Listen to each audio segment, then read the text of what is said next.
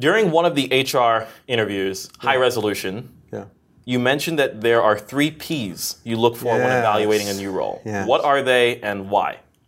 I love triangles. If I could frame anything in a model and I can model things into a triangle, triangles have 3 sides. 3 points are really easy to understand if they're really, really sticky. And so my 3 Ps of any job, I was able to fit into a triangle. I was very happy with that, is people, purpose, and pay. Before you define those, did you have 4 Ps and you killed one because you really like triangles? No, this one actually fit into a triangle really well. Okay. Yeah, this one. I have other things that need 5 bullets, and I hate that because Anyway, people, purpose, and pay. I'm extremely pragmatic. Okay, I love working on things that I love to work on. Great, but I also am very pragmatic about the fact that there's 2 things other than purpose that matter: the chemistry that I have with the people I work with, and how much am I getting paid, because I got to pay my MFing bills, right? It's that simple. Yeah. And I think if you're thinking about leaving a job, if you're thinking about getting a job, if you're assessing options, it's really important, I think, to assess it on these 3 Ps. People. Do you like the people you work with? Do you get along with them? Do you go out to lunch with them? A lot of people don't do that. A lot of people don't have a work relationship. That alone is not a reason to leave if you're working in a company that you believe in and you're getting paid pretty well, right? So 2 Ps there stand out pretty well. One of them doesn't. Purpose. I don't think you should work for a company you don't believe in. I don't think you should work for a company whose mission you don't buy into. I believe in drinking the Kool-Aid. And I realize that's like an unpolitical thing to say because of the whole Kool-Aid metaphor and what it goes back to. But if you're going to join a company and you don't drink the Kool-Aid, you must ask yourself the question, why am I here? Am I wasting my time? I don't believe in this company. I don't believe in the work I'm doing in this company. I don't believe in what product this company puts out. And a good reason to be at that company is the 3rd P. I need the money. I have a family.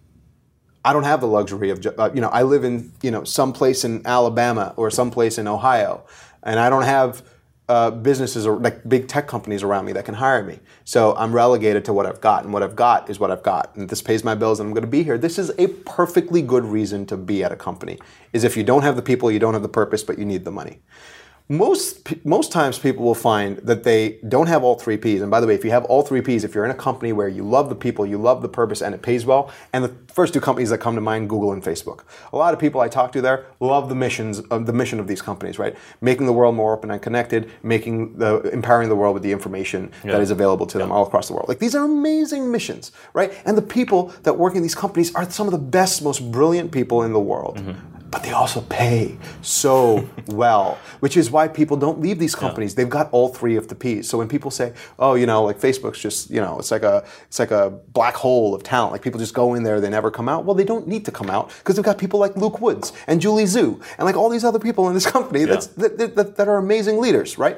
So anyway, my 3 Ps, people, purpose, and pay, look long and hard. If you don't have any of the Ps, if you work with shitty people, you don't believe in the company mission, and they don't pay you well, what's a good reason to be at this company? Okay, a good reason to be at that company is you need some experience before you move on to the thing that's actually going to pay you well in a company you believe in. But I don't think people survive in those kind of companies too long. So those are the 3 Ps. People, purpose, pay. Cool. PPP. Okay, your next question. What bothers you the most about this design industry? And how would you fix it? Most. What bothers you? One thing. One thing that bothers you the most about the design industry. Okay. So something that irritates me a lot is people not proposing solutions. I feel like it's funny that we have a name for it, Design Twitter. We branded it. But on this thing that we call Design Twitter, there's a lot of very quick reactions to things. I felt the wrath of this.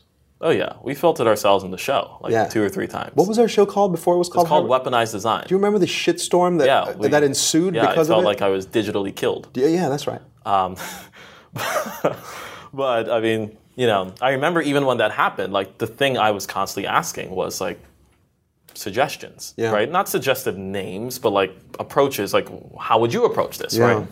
And what's funny is oftentimes when you respond to anyone with give me a suggestion, or like, do you have a solution in mind? A lot of them get quiet, right?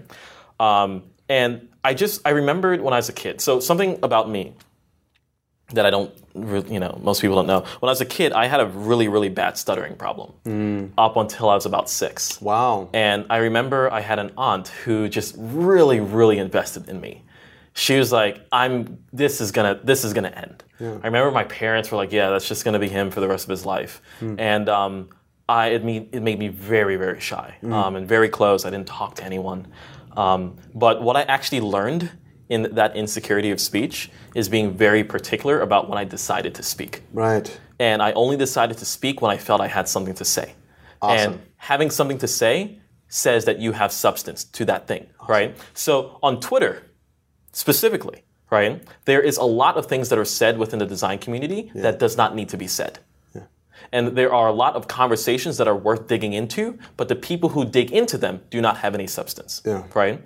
And for me, if you are going to say something or counteract something, come prepared with a counter. Yes. Whether it is a suggestion, a proposal, a known solution because you've been in this situation before and you've vetted it, right? Or you're opening up the discussion to find a solution together. Right. That's it. Right. If you don't have any of those things, don't fucking say anything. Right. Right? And that is one of my biggest frustrations. And the thing is, you can actually take the inherent problem there and apply it to design and its perception within the workplace. Yeah. Designers, we are very, very, very emotionally responsive, naturally, right? Yeah. And a lot of this stems from the ego that we have in the work that we do. Yeah. And then you see that manifest sometimes in the workplace, where someone has an issue with your idea. And before you actually want to understand the issue and figure out, maybe it's go ahead and like validate a little bit more and come back with a proposal, you were ready to defend something that is indefensible, right? That's just, I'm flaring up right now, right? Like that irritates me, right? And can I just make a comment? Yeah. You know what you're really good at though? Is like, I mean, you've like at least held my hand through this when I first felt the wrath of design Twitter. Is like, I remember you calling me up saying, "Bobby, do not engage." And like my, as I said, if you guys believe in Myers-Briggs and stuff, like I'm an ENTP. Like one of the character traits of an ENTP is we love to debate. And like one of the things that you taught me very early on when I started getting into Twitter, like really getting into Twitter last year, and you were like, dude, this shit happens all the time. The worst thing you can do is try to be right. Yeah. Shut the fuck up. Let it slide. Don't. And I'm like yelling at you on the phone. I'm like, yeah, but they're wrong. Like, here's why. Yeah. You know what? High resolution is still a better name than weaponized design. Yeah. But sorry. Like you have to pick those. Right, you can't fight all of them. You're right. And when you pick the ones that you can debate, not argue. Yes, right? I've gotten better because of you, is what I'm saying. Like you've given me you've taught me to find the ones that are not necessarily winnable, but worthable. Yes, like the ones that are worth it. Yes, right. Yes, yeah. And the last thing I'd say, because my first argument was like come with a proposal. Yes. There's an exercise that I have anytime I'm deciding whether to like that something is worth it. Yeah. I actually try and force myself to think about solutions. Yes. Right? If I cannot think of something, I will respond. If you send me an email, a DM, a tweet, whatever, I will always respond. It's a rule I made for myself because I don't like when people don't, to me, right? Yep. But I will respond with a solution or a proposal if I have one. If I don't have one, I will say, you are right, or let us continue talking, right? And then that's it. Yes. And one more thing I'd suggest is reread.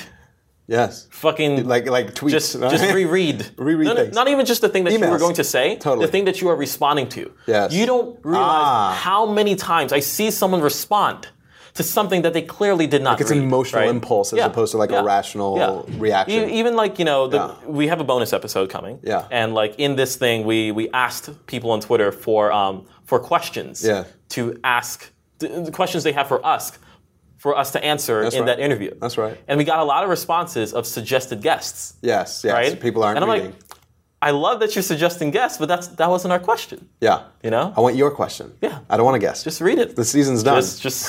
Just read what was said before you respond. Yeah. Thanks to Squarespace for their support. Whether you need a domain, a website, or an online store, make your next move with Squarespace.